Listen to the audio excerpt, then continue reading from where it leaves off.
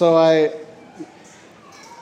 can probably tell I'm envious of anyone who has hair, but Matt kind of has like a Canadian beard. I mean, if you just look at Matt, you go, that looks like a lager beard there. But you got to say, Pastor Stephen, he's like the James Harden of Iowa pastors, if you know what I'm talking about.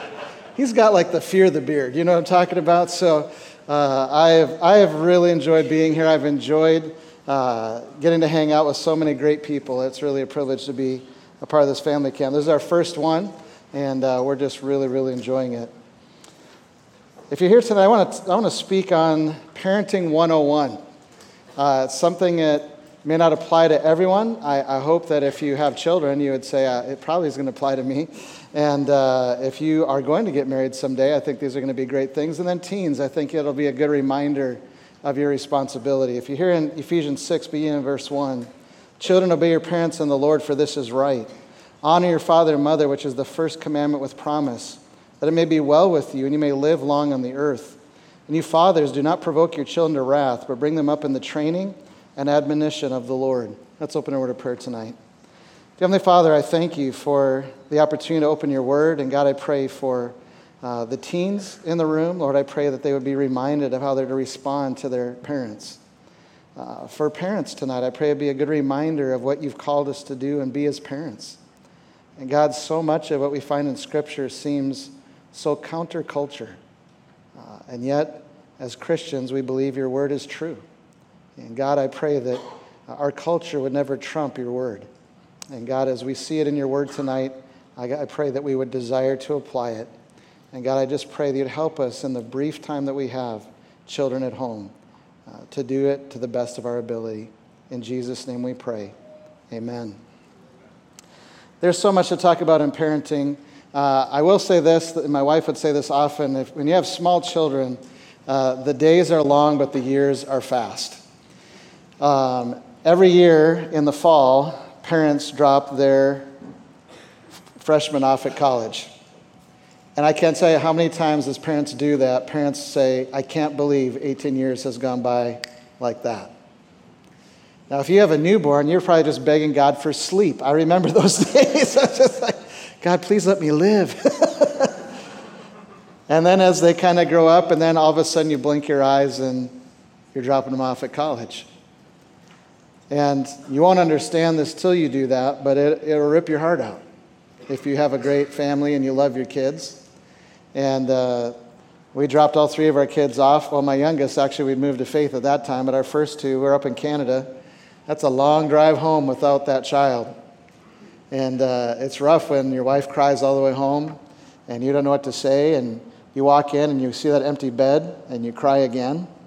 And you go set the table that night, and by habit, you set the table for that child. And I do a lot of things with the parents as we do an orientation session to help them. No one really helped us, and I was terrible. I didn't say anything. Here we're both hurting, and I didn't know how to help. Someone told me later, when you walk by and see that empty bed, just go and pray for them. And I found that to be helpful. But I think you would agree, and maybe not if you only have really small children, but you really have 18 years is really a short period of time. And if you know anything about a relay race, there's a baton, it's about that long, and a runner only has, when he crosses the line, to the next line to get the baton in his hand. If he crosses the far line and he does not have the baton in his hand, his team is disqualified. You only have that short space to grab the baton. And really, all three of our children are out of the house. We now have grandchildren. And I would just say from personal experience, it went by like that. And you really don't have a lot of time. And so in that short amount of time, and you know what's really terrible about parenting? You don't get a do-over. You don't get to see them go off into 18 and then go, I wish I had done so many of those things different. I'm not going to ask you to raise your hand, but how many of you have studied your parenting because you have studied what the Bible says about parenting, and that's been your playbook? Most parents do what they grew up with, or maybe what they heard because we're all busy. And so it really is 101. It's going to seem pretty basic tonight, but I hope you have your Bible. I was also a youth pastor for years. I work with young people now. I'm going to share a lot of things, especially when we get to the passage of fathers, don't provoke your children to wrath. But I hope that these are good reminders, but I also hope you walk away saying, that wasn't his opinion. This really is what we're supposed to do as parents.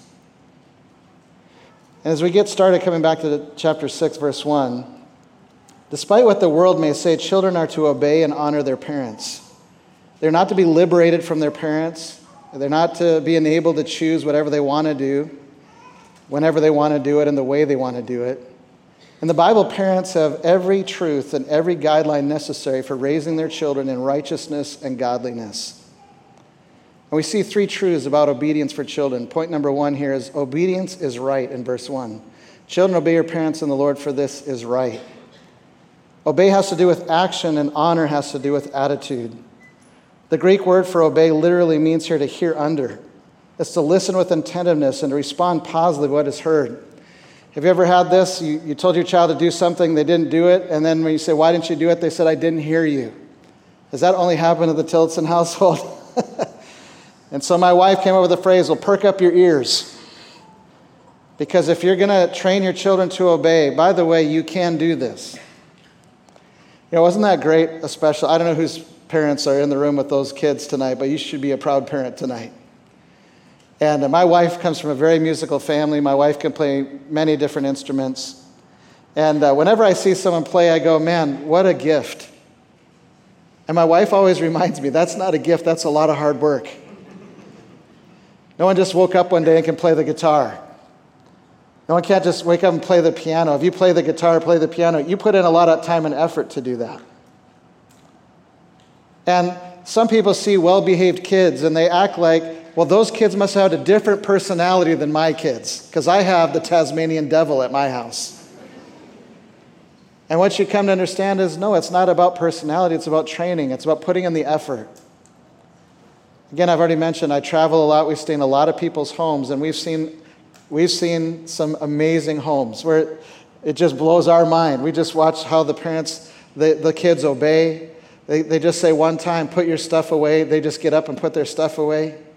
I can think of one family, we brought toys. They're alumni of Faith, so we bought gifts for their kids. And we showed up, and the kids are all excited, and they got their toys. And she let them play for half an hour, and she said, okay, kids, it's time to go to bed. Put the toys away. And all of them are just like, okay. It's like, wow, that's amazing. But isn't that biblical? It is what the Bible says. It says, children, obey your parents in the Lord, for this is right. That's how children should react. Children are to put themselves under the words and authority of their parents. In the Lord, in this text, children, obey your parents in the Lord. Shows that parents are to be obeyed because to do so is to obey the Lord.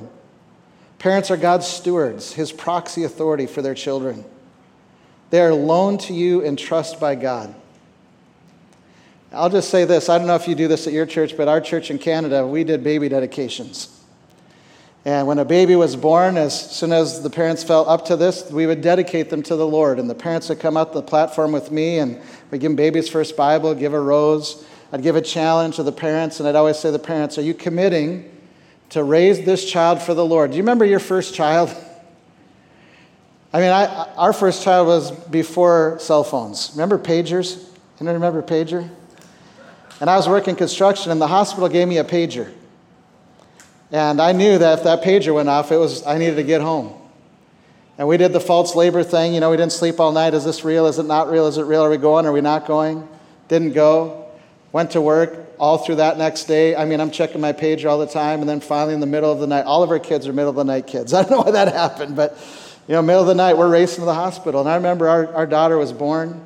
There was a few complications, and they immediately took her out. But do you remember that first squeak of that first child? I don't know about you. What did that do to your heart? I mean, it just overwhelmed me. I was just like, I don't even know how to put that into words, that feeling, that moment when that child came out, and that's your child.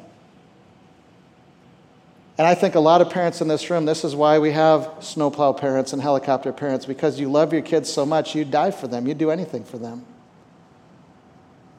But too often, if we really believe that, when we need to get in God's Word and say, what does God teach me about raising these kids? And that child comes into this world, and now it's your responsibility. And parents would often come up on the platform and say, we dedicate our child to the Lord. We promise to raise this child for the Lord. And then 18 years later, that child says, Mom, Dad, I want to go to Bible college. And you know what parents today are saying? Are you out of your mind? I don't fight with college students to come to Bible college. I fight with parents. Parents are like, I want my grandkids next door. I mean, what kind of a job are you going to get? By the way, there is such a shortage of ministry right now. There's no shortage of jobs. All of our graduates have a job. All of them.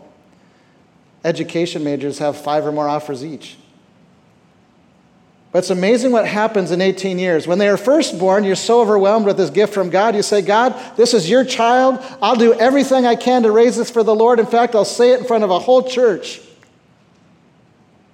But then what happens over those 18 years? Do you live that out? Was that just words when you had that baby? Or do you really desire tonight to say, no, this is a gift from God, and I'm a steward, and I need to do what God tells me to do in raising this child? Keep your finger here in Ephesians, but go over to Colossians. Galatians, Ephesians, Philippians, Colossians chapter 3. It's kind of a parallel passage to what we're reading right here. Verse 18, wives, submit to your own husbands as is fitting in the Lord.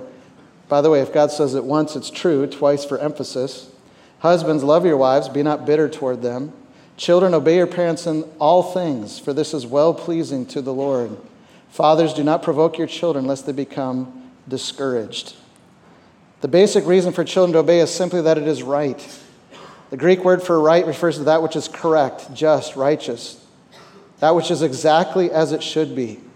Take your Bible and keep your finger, but go to Psalms chapter 19, verse 8.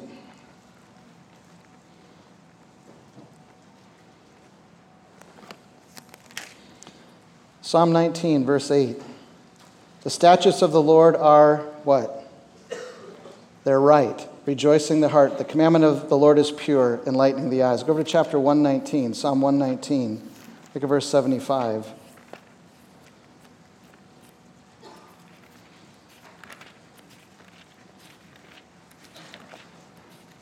Psalm 119, verse 75. I know, Lord, that your judgments are right, that in faithfulness you have afflicted me. Go over to verse 128, same chapter, 128. Therefore, all your precepts concerning all things I considered to be right. I hate every false way. The modern version, if you come back to Ephesians 6:1, the modern version of Ephesians 6:1 would be like this. Parents, obey your children, for this will keep them happy and bring peace to the home. Parents, you must be the authority in your home because of obedience for children is right, no matter what Dr. Spock says. And you're going to read a lot of books in a lot of Christian bookstores that are not biblical. That's why you get your Bible out. You know what's funny is if you're a Trekkie, the actual Spock, right? Live long and prosper. How do you live long and prosper? Obey your parents. Secondly, obedience is a command in verse 2. Children, obey your parents in the Lord, for this is right. Secondly, honor your father and mother, which is the first commandment with promise. Not only is it right, but obedience is commanded. The right attitude behind the right act of obedience is honor, which means to value highly, to hold in the highest regard and respect. This is a recitation of the fifth commandment in Exodus 20:12. Children to honor both their father and mother, to hold them in the highest possible respect. Teenagers, is that how you're reacting to your parents right now? I didn't put this in the Bible. The Bible says you're to honor your parents. And really, child is going from obey to honor. No matter how old you are tonight, you should still be honoring your parents if they're alive. My dad's still alive. He's 79. You know what? I need to honor my dad. Even though I'm out of the home, I still have a responsibility to not make my dad ashamed. My dad shouldn't read that I went to jail. My dad shouldn't read that I cheated on my wife. My dad shouldn't read that I embezzled money. I need to honor. By the way, I don't know about your parents, but I always come to my mom at Mother's Day. Mom, what do you want for Mother's Day? And she'd always say the same thing. Good kids. Well, Mom, what's your second option? That's not going to happen.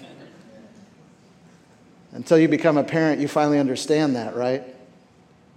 You understand no greater joy do I have than hearing my children walk in truth. And teenagers, there's going to be a lot of temptation. You're going to feel like you don't understand. By the way, if you still live at home, mom and dad are paying the bills, you need to obey your parents. The Bible's pretty clear on that. And I would just challenge you, time will always prove God was right. If you just let enough time go by, time will prove God was right. And when you don't understand why your parents are so crazy to have a curfew that's an hour earlier than all your friends, when you don't understand why your parents are putting blocks on your cell phone, or maybe even not letting you have a cell phone, when you're getting irritated and saying, you need to come back to the Bible if you're a Christian teenager in the room and just say, the Bible says I need to honor my father and my mother. And you can go against that. I was a youth pastor. I could tell you story after story of teenagers that didn't listen. I tell you of a story of a teenage girl who snuck out of the house at night and was running through an elevator that was off limits. It had been completely fenced off, but she snuck out at night, and her and a bunch of her friends decided to play hide and go seek in the elevator. She was on the 3rd floor, running in the dark, and there was no floor. She fell and broke her back. Got to the hospital, and the hospital called the parents and said, your daughter is here. And they said, that's impossible. Our daughter's in her bed sleeping. They said, no, she's here in her hospital right now, and she's in bad shape. And as they groggily woke up and they raced downstairs and looked in the bedroom, sure enough, empty bed. Went to the hospital, and that girl is in a wheelchair the rest of her life. And teenagers, you can say, oh, that's a true story, number one. And maybe you won't get crippled, but I promise you, teenagers, you'll regret it someday. I was a youth pastor in Chicago. I had the youth group from Hades. If you get into a white-collar area of Chicago, high money, teenagers just expected to get their own car. And teenagers' education is always expensive, and if you learn the hard way, and I tell you as a youth pastor, I hate teenagers who tell me I have to learn the hard way. No, you don't. But if you learn the hard way, it's going to be painful and it's going to be expensive. Those of you that heard me preach on Jonah, did Jonah get where God told him to go? Remember the story of Jonah? God said, Jonah, go to Nineveh. Jonah says, there's no way. I'm running from the presence of the Lord. And a big storm comes up, and somehow he tells everyone, I'm running from the presence of the Lord. And they say, well, Jonah, what do we need for you to live? And if you have two brain cells that connect, most people would say, we need to go to Nineveh. You remember what Jonah said? The only option is chuck me overboard. You know what Jonah was saying? I would rather die than obey God. There's no way I'm going to Nineveh. And so they chuck him overboard, and the Bible says immediately the storm stops. In chapter 2, the Bible says the weeds wrapped about him. We all understand seaweed's at the bottom, right? He's deep. Seaweed wraps about him. He's about to give his last breath, and he cries out to God, God, please save me. And at the end of chapter 1, it says he prepared a great fish, just in case Jonah chooses to repent. And the fish swallows him. And 3 days in that fish, he has a great change of heart.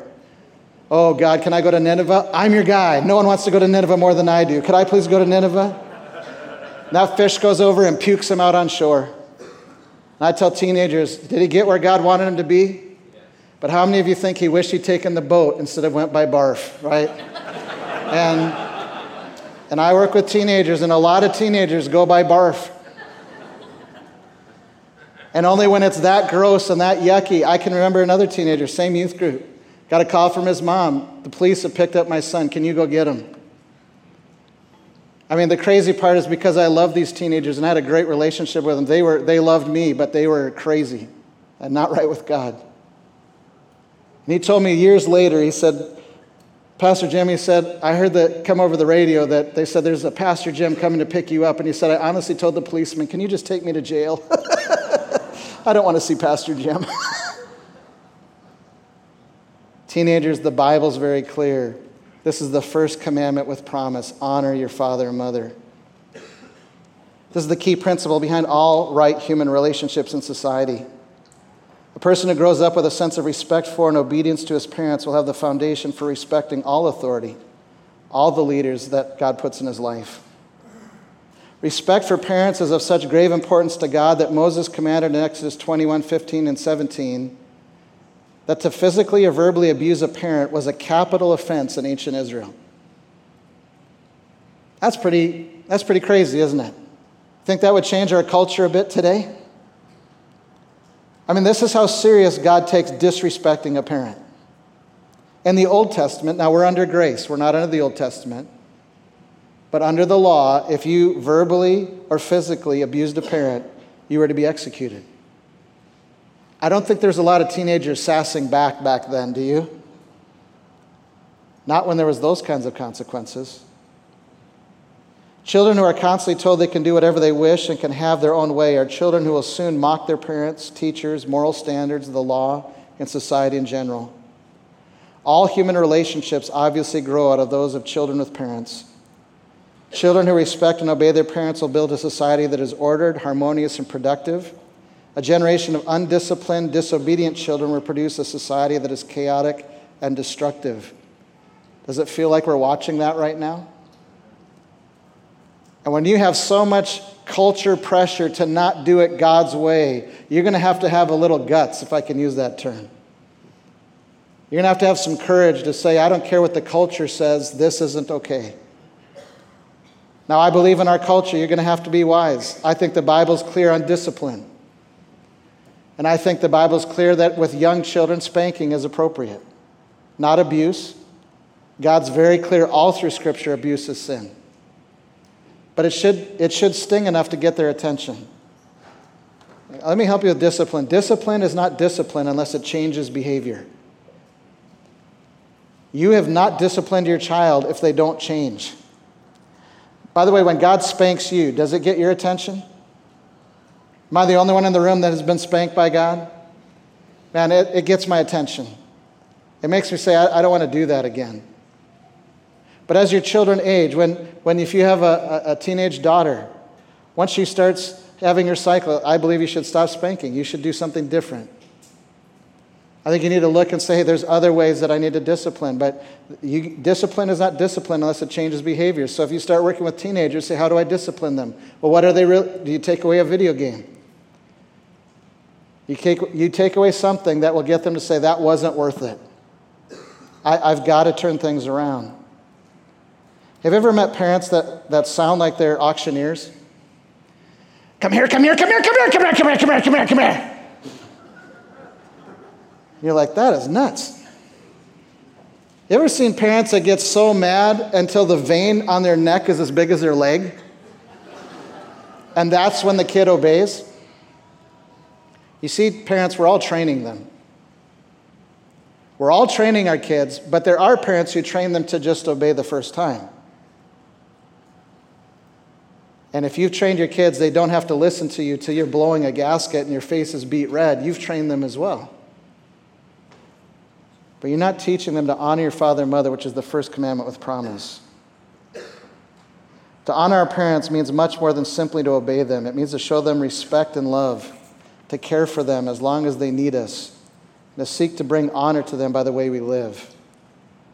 Children have to be trained to obey and honor their parents by their parents. The book of Proverbs is full of truths to guide parents in the training of their children and to guide children in obeying their parents. The world today has much to say about children as well, children's so-called rights.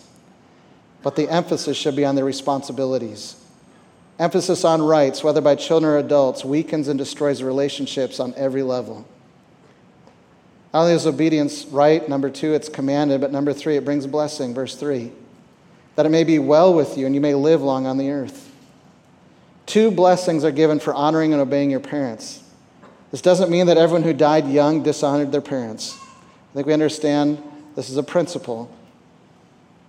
But God's stating this principle that when children obey their parents, they will escape a good deal of sin and danger and thus avoid the things that would threaten or shorten their lives. God enriches the life of the obedient child no matter how long she or he may live on the earth. Sin always robs us. Obedience always enriches us. Disobedience to parents is rebellion against God. The sad situation in homes today is the result of rejecting God's word. And parents, you need to teach your children to obey because God told you to do that.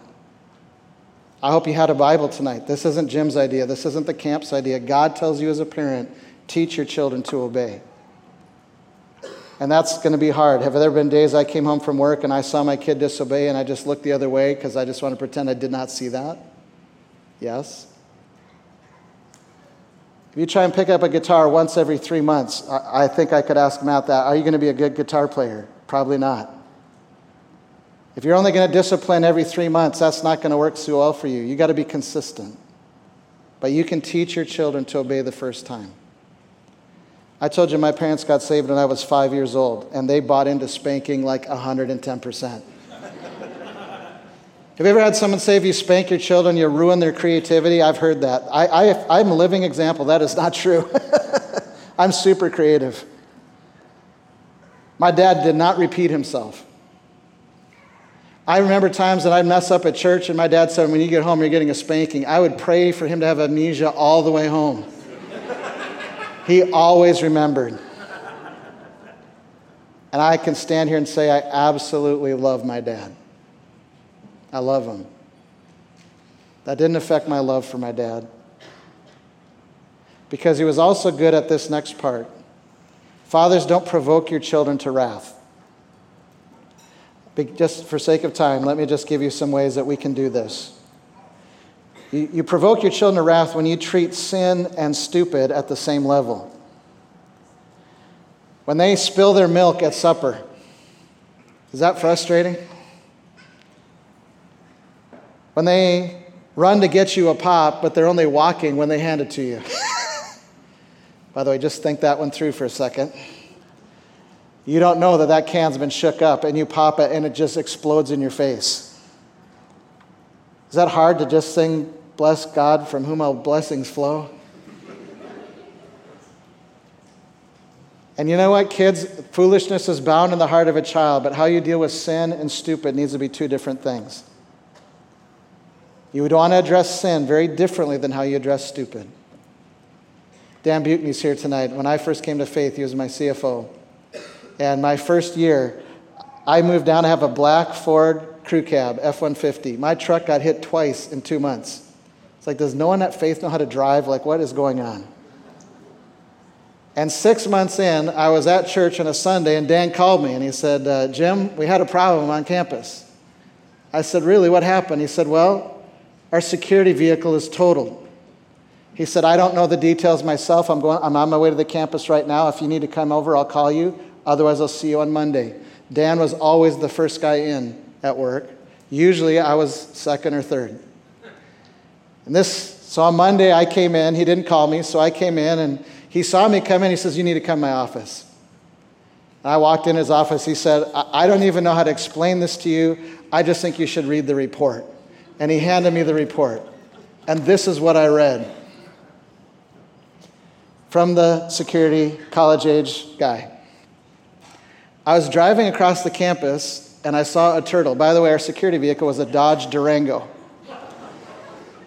I was driving across the campus, and I saw a turtle. And we have a pond on our campus. And he said, I decided that I needed to rescue the turtle.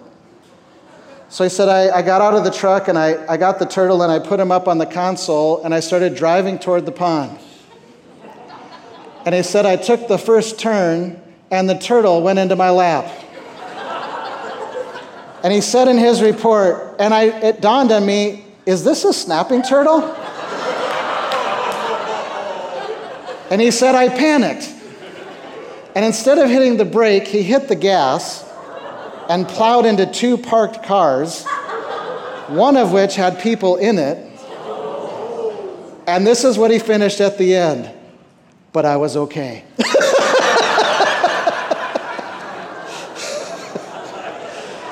And I was holding it together till I read that last line. You just totaled a $30,000 truck, 2 other vehicles, and I'm supposed to be happy because you're okay. But is that sin or is that stupid? That's stupid, right? What about the turtle? I actually sent Dan a link to get turtle traps because I said we can't afford to have these turtles running loose on our campus. But are you with me tonight? Don't raise your hand, but how many of you have lost it on your kids over stupid? Dropped food at a restaurant, spilled milk on the table, and you lost it. And that wasn't sin. It was stupid. I believe you're provoking your children to wrath. Name calling, constantly finding fault with your children, unrealistic expectations. Do as I say, not as I do. Think of another teen in that youth group. I walked out of church one night and I looked in the back of the parking lot and I saw him pan a pack of cigarettes off to another teenager. And so I confronted him, and this teen was doing everything wrong. I mean, he was having sex. He was just totally out of his mind. And I brought the dad in, and I brought him in my office, and I just assumed he knew all this stuff. My point of talking to Dad was, how are we going to help turn this kid around? The dad acted shocked, like he didn't know any of this. And I'm like, are you that clueless? You don't have a clue what's going on with your son? And I don't know, by the way, this is a mom and dad who have attended our church the whole time I was a youth pastor. They were there at the church before I showed up. I don't know why I asked this. But I said, you don't smoke, do you? I had no reason to suspect that he did. And he looked down at the floor and he said, yes, I do, but I tell my son not to. Parents, you're provoking your children to wrath when you say, do as I say, but not as I do. By the way, where do it used to be, this isn't true now with cell phones, but before cell phones, where did most teenagers see pornography for the first time? From Dad's stash. And we got to say, it's not do as I say. It needs to be do as I do. Follow me as I follow Christ. Number 4, don't keep your word. Again, not to keep youth pastor too long. Matt and I could share a lot of stories, I'm sure. But another teenager, Dad said, hey, we're going to go camping on Friday. This teenager got so excited, got all his gear together, got down really early Saturday morning, knocked on Dad's door. Dad, we ready to go camping? Mom said, oh, son, I'm really sorry. Dad got called into work today. He's not going to be able to take you camping. So he went home, put up all of his stuff back. Dad got home crazy late that night, made crazy money working overtime. He said, son, I'm so sorry I got called into work today, but son, next Saturday, I'm going to take you camping. This teenager told me next Saturday, Friday night, he got all his gear together. He's so excited, man. He couldn't wait to go camping with Dad. Next Saturday morning, went down, knocked on Dad's door. Dad, you ready to go camping? I said, oh, son, I'm really sorry. Dad got called into work today. I said again, Dad got home really late at night. This is a true story from a teen in my youth group who was struggling huge. So Dad got home that night and said, son, I promise you next Saturday, I'm so sorry I got called in. Next Saturday, we're going to go camping. And he said, honestly, that Friday night, I wasn't as excited. I still kind of put our stuff together. But the next Saturday morning, again, I knocked on Dad's door. And again, I'm so sorry, Dad went to work today. Again, Dad came home late on the third night and said, son, next Saturday. He said, honestly, next Friday, I didn't even get my stuff together. He said, Pastor Jim, we never went camping. And dads, you frustrate your kids when you make promises that you don't keep. And I know stuff comes up, but if stuff comes up, you got to make it right. Number 5, no time with them. I would encourage every family, eat dinner together, at least do that, and with the TV off. Play together. Take your day off. Again, there's times where I've been a terrible example of this, but you've got to spend time with your family. And you frustrate kids when you have no time with them.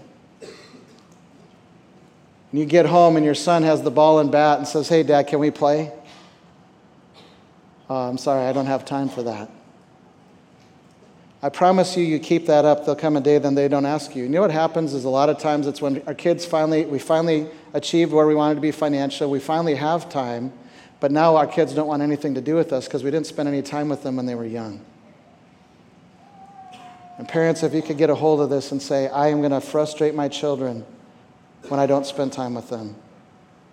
And then showing favoritism, we could take you to Isaac and Rebecca. Showing favoritism causes frustration. If you have a favorite, don't let your kids know. And lastly, as we finish up, let me give you some key thoughts. The goal in parenting is to obey and honor God. A goal, and this I hope will help those of you that have an adult child that's struggling. I want to help you understand the difference between a goal and a desire. Think this through with me. A goal is something you're capable of accomplishing, something for which you are responsible. i.e., teaching and training your children to obey.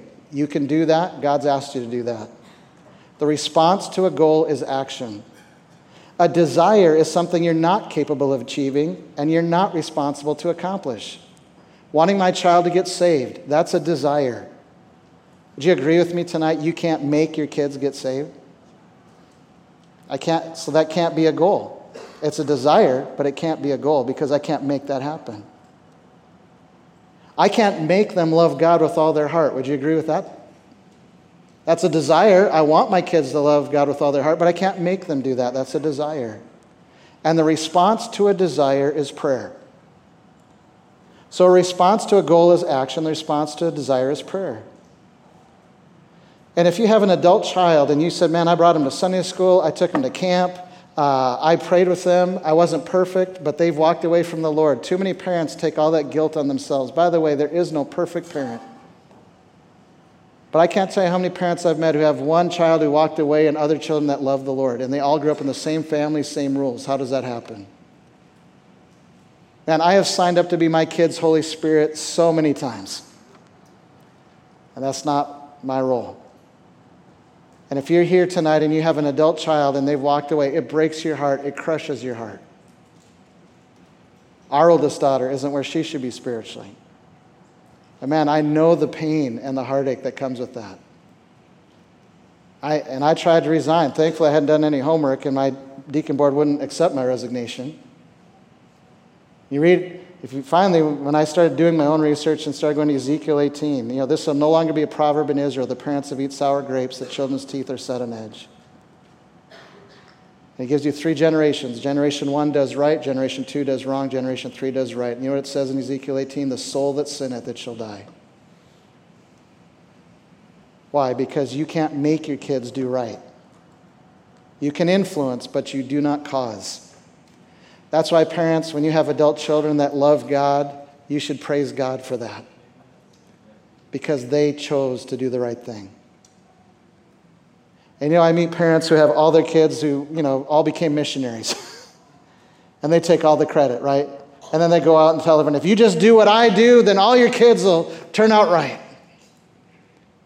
That's not true. Because God gave every child a free will. Which is kind of a bummer. But He did. He gave our kids a free will. And so we're going to influence, but we're not going to cause. And so let me just say to those parents who have a child that's struggling, pray and hope. The good news in Ezekiel 18, if at any point they come back, all their sin will be forgiven. It's a great promise. And so if you have a struggling child tonight, don't give up. You keep praying for them. Kids that grew up in a pastor's home, she's heard all my sermons. Preaching at her more isn't going to help. I got to love her, right? And we have a great relationship. But she's not where she needs to be yet. And really, only if you've ever had a child like that would you truly understand. I mean, don't you love coming up to church and the car next to you pulls up with a bumper sticker, my kid is an honor student at Montessori School of Excellence? And you're just thinking, my kid went to school. You're just like, I don't want to park next to that car. The responsibility that God's placed on us as parents demands that we correct our children. To withhold discipline is to sin against God, and it's also to sin against the children that we say we love. Discipline is not hate. Discipline is love, according to Proverbs 13:24. In 1 Samuel 3:13, we think of Eli and his sons.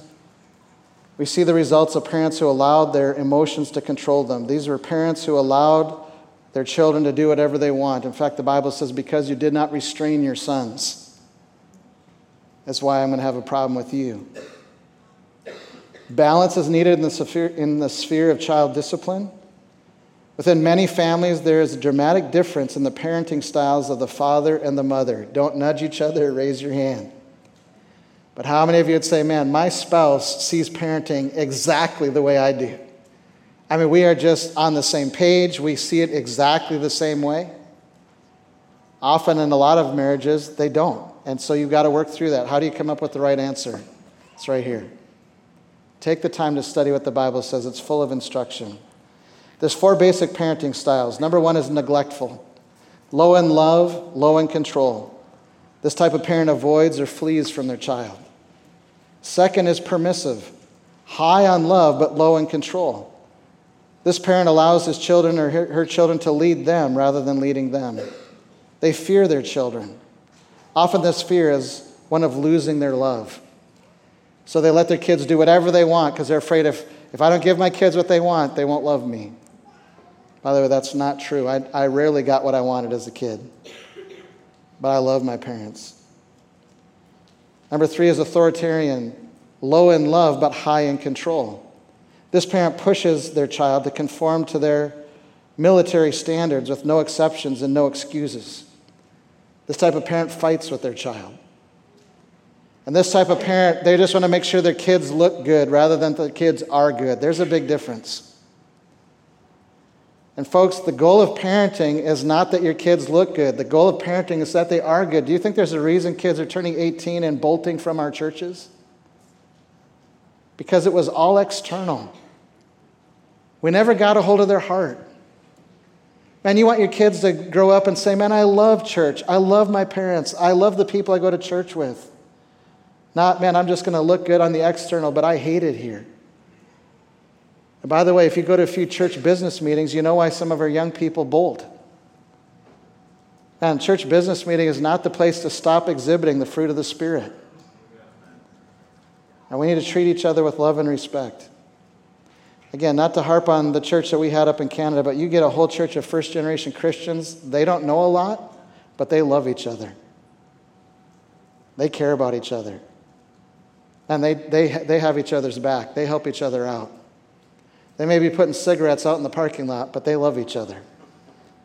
And they'll figure that out over time. And our young people, as they grow up in our churches, need to see us model the right thing. But number 4, the correct way of parenting is authoritative. High in love, high in control. This parent fellowships with their child. They have a balance between truth and love and between nurture and admonition. If you come back to Ephesians 6:4 as we wrap this up. Bring them up in the training and admonition of the Lord. Training means discipline. The Greek word here is translated chastening or chastisement in Hebrews 12. It's training from the outside to the inside. Parents, our children are failing. It's not the ground at the bottom of the slide that waits for them, but it's the descent toward hell. They're falling, and our intuitive reaction ought to be to reach out and catch them, to break their fall, to change their direction. The discipline of the home is that force which can change the direction of a child, or at least retard the breakneck speed with which he or she makes his steady descent. Training a child means they are brought up in an environment of clear rules, the violation of which brings consequences. The consistent application of biblical nurturing in the early years ensures the reception of admonition. Again, I would encourage you, parents, don't have 50 rules. Just have a few rules, but be super consistent. And just say, we're not going to have 50 rules, we're going to have 5 or 8. But these rules, we're going to be really consistent. And if you break these rules, there's consequences. Every time. And when you're disciplining sometimes and not disciplining others, again, that's going to frustrate your children. It's going to cause them to get angry. You're provoking them to wrath when you're not consistently enforcing the rules. They don't know when is it really going to be a time for consequences. And lastly, the word admonition means instruction. It comes from a Greek word which means to put or to place in mind. While training trains the will through imposed discipline, admonition trains the mind and heart through acquired truth. Take your Bible to Deuteronomy 6 as we close. Deuteronomy 6, verse 4.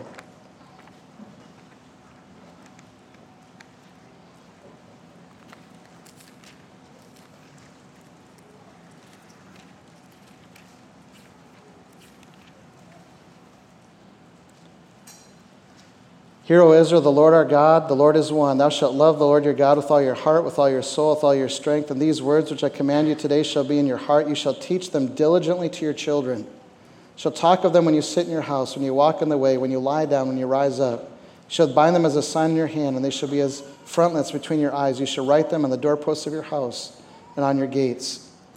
Parents, do you talk spiritual things with your kids? The Bible's very clear. We need to teach them diligently. That's the idea here between admonition. Go after their heart. And again, it's just the youth pastor and me. I'd see teenagers that get saved at camp. They're so excited. They go home and they go, Mom and Dad, I got saved at camp. And I had parents go, no, you didn't. You got saved when you were 4. And if you're a parent that's done that, I'm just going to ask you, would you think that through? Does it matter if it was 4 or when they think they got saved right now? Can we just be excited that they got saved? And I think that when we try and control our kids and we're not getting after their heart, they may look great on the outside, but you need to build a relationship where they can tell you when they're struggling with pornography, because most of them are going to. And I speak to a lot of teenagers, and I tell our teenagers, listen, your parents are not going to kill you. But that's what a lot of teenagers think. Because parents haven't built a relationship with kids where it's, hey, if you're struggling, talk to me about these things. You know what a lot of teenagers think? If my parents find out, they'll kill me. And I say this to teenagers all the time. I don't know any dead teenagers yet. In fact, I can remember one camp. I was out in California, and at the Friday night end of camp, this teen girl came up and said, I just want to go on the record. I know you said you don't know any dead teenagers yet. I just want you to know I'm going to be the first one. My parents are going to kill me. And then she teared up and said, but I'm going to tell them. Because I do believe if you want a victory over pornography, you got to have help. You can't do that on your own. And every year at a Christian college, it's probably the number one issue we deal with. And I tell you, it's great to deal with at 18 to 22. I mean, don't get married, don't get into ministry with pornography. Let's take care of that now. But you know what? It's even better when it happens before 18 in the home. Or mom and dad have gone after the heart and said, listen, you can tell us these things. We're not going to lose our mind. We understand. By the way, if you don't understand this, pornography is such a common problem today. It's like the common cold and the common flu. Those are equally bad, right? It's not good to have the flu. It's not good to have a cold. But it's a common problem. Your kid isn't twisted. Your kid isn't warped. It's just way too accessible. Who do parents talk to today when you have a technology issue? When you can't make your remote on whatever work, who do you call for help? Kids! So how are you really going to protect them, right? You got to get after their heart, parents. You got to get after their heart. You got to let them know, hey, home is a safe place, to be honest. And there's going to be consequences, but it doesn't mean I don't love you anymore. There's going to be consequences, but it doesn't mean I think you're twisted or warped. Hey, you know what, son? You know what, daughter, teenager? This is a common problem. I'm so proud of you for talking to me about this. I want to bring you up in admonition. I want to come alongside of you and give you grace. By the way, parents, when you sin and get things right with God, aren't you glad He's gracious with you? You realize that every time you confess your sin to God, God never goes, what? What did you just do? I can't believe it. If anyone can believe it, it's God. It's like, yeah, I'm not too surprised. But I'm really happy we're talking about it. Because I want to come alongside of you and help you have a victory. You know what a lot of young people, they think, if you ask a teenager, can you quit doing drugs? Teens will say, yes, I believe you can quit doing drugs. Can you quit drinking alcohol, stop being a drunk? Teen, yes, I believe you can do that. Can you quit smoking? Yes, I believe you can do that. Can you quit pornography? Most teenagers say, I'm not so sure. Why? Because it's the one they've tried to quit and they haven't been able to quit. But as you sit here tonight, can a teenager quit looking at pornography and never look at it again? Is that possible? But if you remember 2 mornings ago, as Pastor Stephen talked about our great God, you're going to need a great God, right? But the God who can do all of that can give you a victory. And parents, we need to get engaged in our kids' lives. We need to talk to them about those kinds of things. That's what admonition is. It's coming alongside and getting their heart and saying, man, I really care about you, I love you, and I want your heart. And that's going to take time. That's going to take some time of your day off. It's going to take some nights. And when you have teenagers, we've had 3 of them. They never wanted to talk to me in the morning. Have you ever noticed that? They usually knock on our door at 10 o'clock at night. Can we talk? I'll be honest, sometimes I'm like, now? My wife is way better at this than I was. It's always yes with her. Yeah, you want to talk? Let's talk. And you might go to bed tired, but what a difference you've made in your teenager's life. Admonition takes time.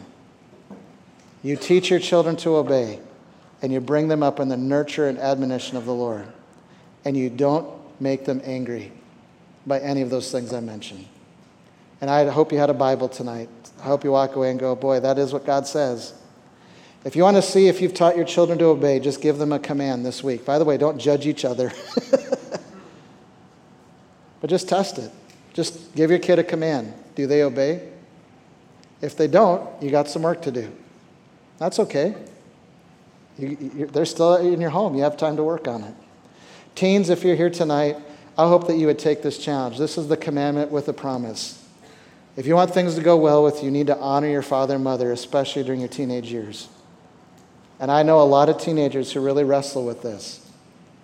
And teens, I just promise you, it'll shock you how much smarter your parents get in the next 10 years. Someone said, if I had to guess when the devil went against the Lord, it was probably 15. And I would just encourage you tonight, teenagers. Your mom and dad love you. And I know you don't always understand that. You're not always going to understand why they put certain rules in your life, but it's really because they love you. They're not staying up at night thinking, how can I wreck their life? They're sitting here tonight saying, man, I remember when that teenager gave a first squeak in this world and it melted my heart.